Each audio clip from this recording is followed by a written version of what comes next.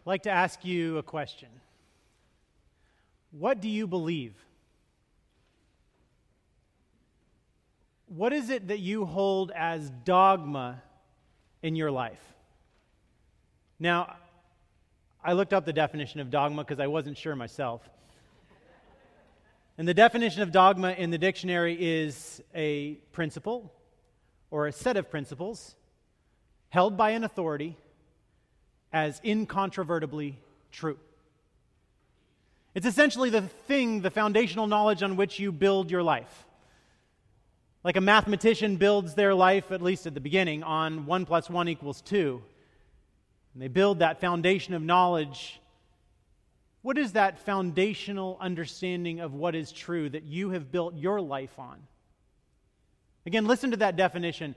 It's a principle, a dogma is a principle or a set of principles held by a certain authority as incontrovertibly true.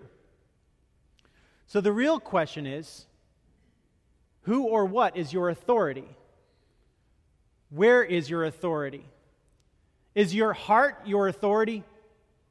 Is it your intuition or even your stomach? Probably more the case for me. Is your authority the approval or consensus of your friends? Is your authority your mind? Or is it science? What is your authority? Who is your authority? Who do you listen to in this world? Now, the Apostle Paul is writing a letter to the Galatians in the scripture that we're looking at today, to a church in Galatia that he had founded years before. And this church was a new church. It was a vibrant church. It was a raw church. Things were different at this church. It was made up of a bunch of people who were not of Jewish ancestry or tradition. In fact, the Galatian peoples were probably nomadic tribes that hundreds of years earlier had come into the area from the Gauls or the Celtic peoples. They were wild. They were free thinkers. They had their own ideas about things. And they definitely had a distinct identity that would have looked very different than the people in Jerusalem. And I started a church 10 years ago, a new church, and it was vibrant and it was alive and there was this tangible momentum and this newness about everything. Everything was raw and real. And I'm sure that ministry in Galatia had the same kind of momentum and realness to it. And it was thriving. And their primary ministry would have been to people who did not know that there was a God that loved them unconditionally. They never heard that. And their primary ministry would have been to people who had never heard of Jesus Christ, or if they had no idea about who he really was. Or it was to people, at least, who had very little, if almost no knowledge of Jewish traditions. And you get the sense that they were actively engaged in ministry until something happened. Until this group of Christ followers from the establishment church in Jerusalem came in and saw what they were doing. They saw the sign that they wanted to put above the door, like we do here, the sign that says, "No perfect people allowed." They didn't like that. Or maybe they didn't like the motto of the church. It might have been similar to Robert Schuller's motto. Remember his Crystal Cathedral in Garden Grove? He sent out an invitation to the whole entire city, and you know what he said? "Come as you are." Anybody know the rest? "In the family car." They didn't like that. They didn't like the "come as you are." You're accepted as you are. Just come, be yourself. In fact, what they saw is they saw a church that just didn't look like the church in Jerusalem, and they saw people that didn't look like the people of Israel. They didn't look like the Christ followers from the establishment church in Jerusalem. And you know what they said? They told these people, they said, "You're not a church at all because you don't look like the church in Jerusalem, and you're not actually Christ followers at all because you don't look like the Christ followers in Jerusalem." And Paul tells us that there was this confusion that had been brewing up as a result of what they had said. And these establishment Christ followers from Jerusalem said, the way that you're going to truly be a Christ follower is you're going to change the outside of yourself. And the best way to start that is for all the men to get in a line and to undergo male circumcision, which doesn't sound like the greatest evangelism strategy. And Paul says so. And I don't know about you, but I can understand the Galatian church and their hesitation saying, I'm not sure whether I'm ready to accept this new dogma, this new set of principles attached to an incontrovertible truth, and the authority seems to be the church in Jerusalem. So Paul hears about this. He hears about these people that went into this church that he loved and that he had started and planted, and he writes this letter to these people who are in confusion about what it means to be a follower of Jesus. Listen to our scripture as it's written in the book of Galatians, chapter 1, verse 11 through 24. It's in your bulletins. I encourage you to read along.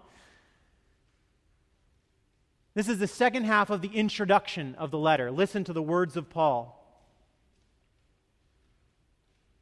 Paul says, "For I want you to know, brothers and sisters, that the gospel that was proclaimed by me is not of human origin, nor did I receive it from a human source, nor was I taught it, but I received it through a revelation of Jesus Christ."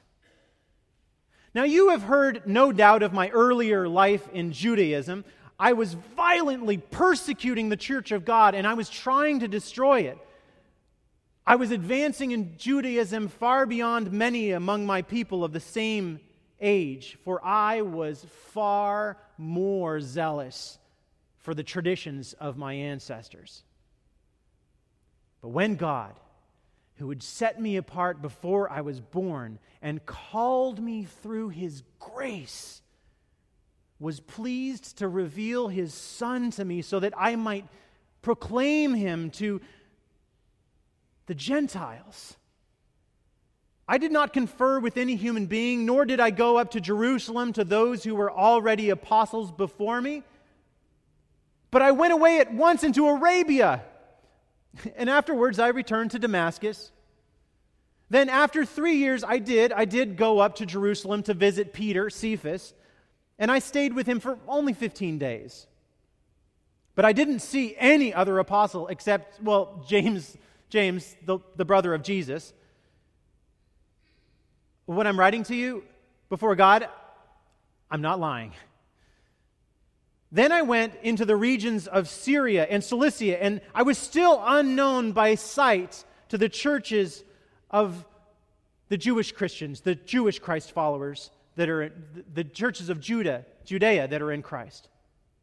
They only heard it said, "The one who formerly was persecuting us is now proclaiming the faith that he once tried to destroy." And they glorified God because of me. This is the word of the Lord. Thanks be to God. That's an interesting last line, isn't it, that Paul would have heard? The rumors about his ministry that had been circulated all the way to the Christ followers from Jewish tradition, saying, "The one who was formerly persecuting us is now proclaiming the faith that he once tried to destroy." See, Paul has this amazing, amazing story with his life. He seems to be going one direction consistently his whole entire life. And then suddenly he goes a completely different direction. Oh, the opposite direction. And what is amazing and I think admirable about people who have stories like this is that in order to start going the opposite direction, there needs to be an admission that you were going the wrong direction to begin with. It's like us guys when we're sure in the car that we're going the right direction and our spouse tells us, you're going the wrong direction. There's humility, there's honesty, there's truth. I have a friend that made a pivotal and public mistake in his life recently. And I have been walking with him through the recovery process. It's been about, a long time. And he said that the moment that his misjudgments had been made known public was the lowest moment of his entire life. But he says, since then, because the truth was brought into the light, the truth about him, he has experienced a kind of connection in his personal life and his public life that he never could have ever achieved had he continued down the same path. In 2005, Steve Jobs gave the commencement speech to the Stanford graduates. And in that speech, he said that the hardest part of his life, the most difficult time in his life, was the time when he was fired from the company that he had started. He was fired from Apple Computers, kicked out on the curb. And he said the hardest part was that it was so public. It was just out there for everybody to see how much he had failed in life. And he really felt that he had let so many people down because he had reached a certain place in his life, a certain level of achievement and a level of opportunity in front of him that hardly anyone in this world has ever experienced before. And he really felt that he had let down so many people that he would never be able to get back on track. You see, Paul had achieved so much in his life. He was one of the best students anyone had ever seen. His teacher was like the then equivalent of Stephen Hawking, if you were studying astrophysics. Astrophysics. Is that even right? But 50 JPL people just nodded their head. Thank you. Gamaliel was the best teacher of the law. Wonderful teacher.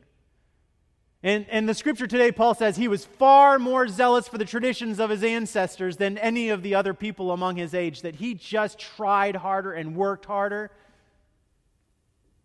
Earlier in the scripture, right before the verses that we read today, Paul says, "For am I trying to please people anymore? I'm not trying to please people. I'm not trying to conform anymore to what the world wants me to be."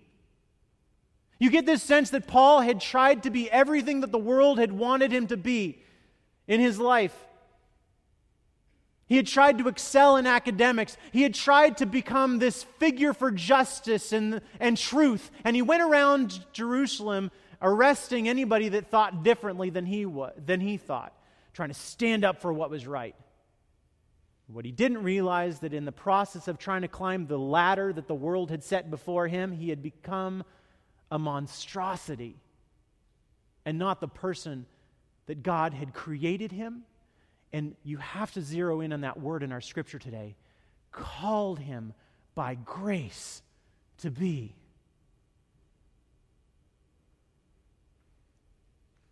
Paul must have been so infuriated by the reports, not just infuriated, grieved by the reports of what those establishment Christ followers from Jerusalem were saying in that little wonderful new church in Galatia.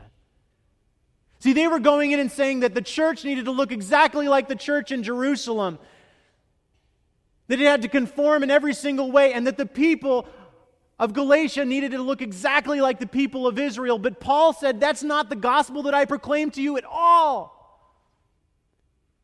He said, the gospel that I proclaimed to you was a gospel of acceptance, is a gospel of reality and truth. It was a gospel of welcoming you into the love of Jesus Christ. Paul introduced them to a Savior who had come not to conform them to the world, but to unmask the dogmas of the world and to show them for the true, hollow fashion show that they had become, rather than the pervasive transformation that God was seeking of the inner being. In Steve Jobs' speech to the graduates in 2005 of Stanford University, he said these words: "Your time is limited, so don't waste it living someone else's life. Don't be trapped by dogma, which is living the result of other people's thinking. Don't let the noise of others' opinions drown out your inner voice. And most important, have the courage to follow your heart and your intuition. The church in Galatia was caught in a conundrum. They had these people, these followers of Christ who were from the establishment church in Jerusalem, who were saying that they had all the authority and that the people of Galatia should listen to them. And then they had the Apostle Paul, who had lived this very unorthodox life, saying, you're going to want to listen to what I'm saying. And they didn't know which authority they should trust. But do you know how Paul went from the person who was formerly persecuting us to the person who was proclaiming the faith that he once tried to destroy? After he had graduated or matriculated from his time with Gamaliel, he then became this zealot, going throughout Jerusalem, arresting people house to house. He even stood by at the execution, the mob-style execution of Stephen, a great Christ follower. And he did nothing. He actually condoned what was happening as every person there picked up a stone. Imagine yourself picking up a stone and throwing it at Stephen, pulverizing his body with thousands and thousands of stones until he died. And if you read the scriptures in Acts, you'll notice that this moment was like some kind of firestorm in Paul's life, and he became enraged. And he went throughout Jerusalem arresting everybody he could, all the Christians that he could, and stealing them, kidnapping them from their households, and causing the Christians in Jerusalem to flee all over the world, to run out of the city like refugees. And then when he felt that he had done as much as he could do in Jerusalem, he was headed off to widen his reign of terror in the town of Damascus. And he was determined. And he started walking down that road with this understanding of how life was. Everything was clear to him. He knew his purpose. And then a blinding light came from heaven. That's all it took, a blinding light from heaven, and a voice saying, "Why are you persecuting me?" Well, Paul said, "Who are you?" And the voice said, "I am the Lord Jesus Christ." Paul was blinded for 3 days.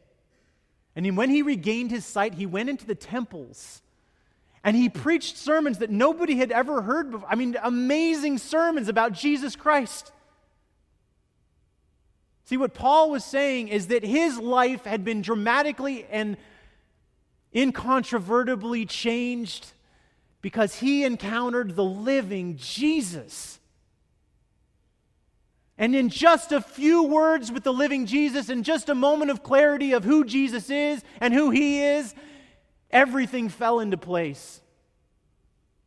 Now, yesterday I was doing this wedding rehearsal in here for a wedding that's happening later today, and a gentleman, an elderly gentleman, came into the room, and he stood at the edge. He had a big telephoto lens. And I asked him what his name was, and he said his name was Bruce Barnes. Does anyone know that name? Bruce Barnes grew up in this church. And one of the most beloved people in his life, he said, was Reverend Dr. Kropp, who was a pastor who preached from this pulpit. Bruce Barnes said that when Dr. Kropp talked about Jesus, you just felt Jesus was coming alive right there.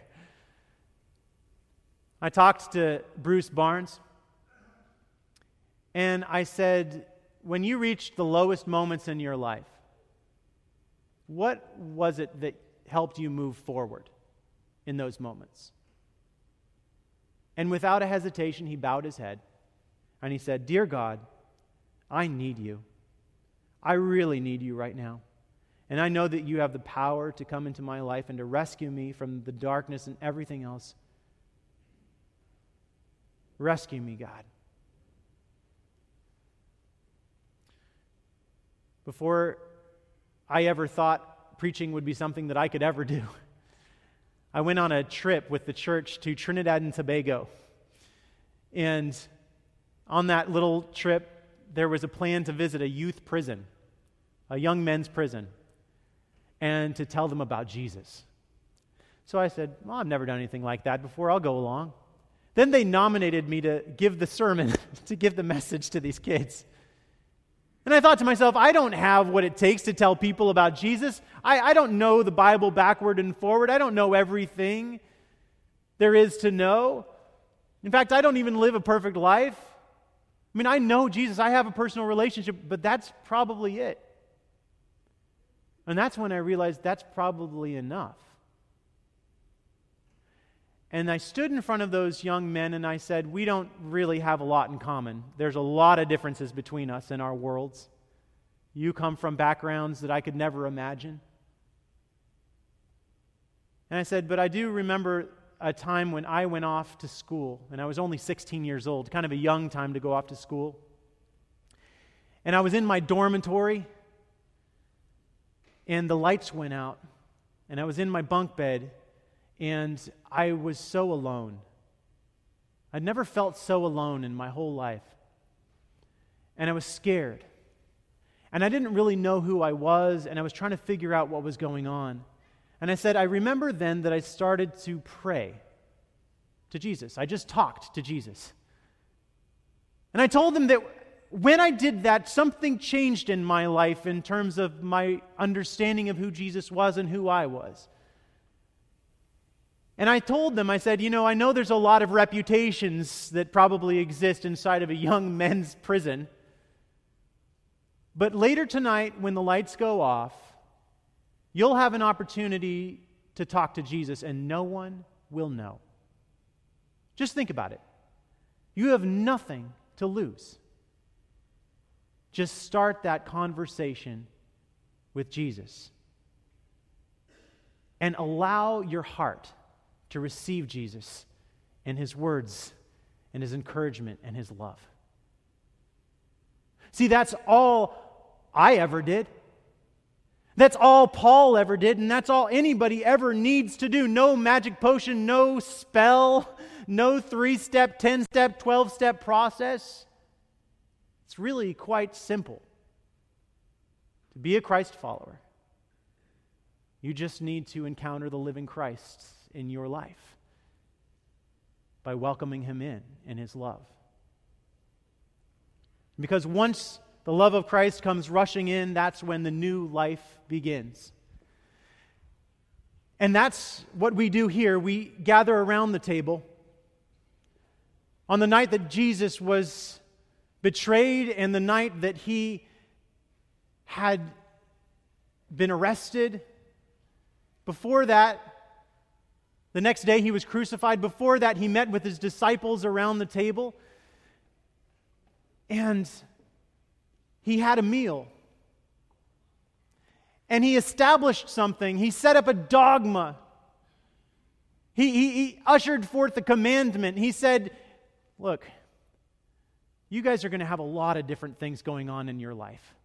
You're going to have a lot of different stories, a lot of different backgrounds. You're going to have a lot of different things that you've done.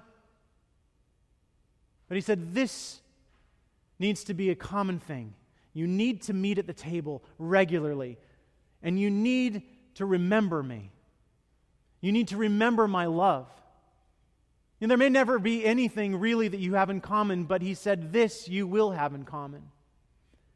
And on that night, He met with His disciples at the table, and He took the bread that was before them, and just, it could have been small bread like this. It didn't have to be big bread, but He took the bread. Yeah. And He said, this bread is my body. He said, I'm this real. I'll always be this real in your life. I'll be so real that you can touch me, that you can experience me, that you can worship me, and that you can know me. Here's a bigger piece. Thank you so much. But then He said, my body is broken for you. It's broken for all mankind so that every person on the face of the earth can experience and know the depth of my love for you. Take and eat and do this in remembrance of me.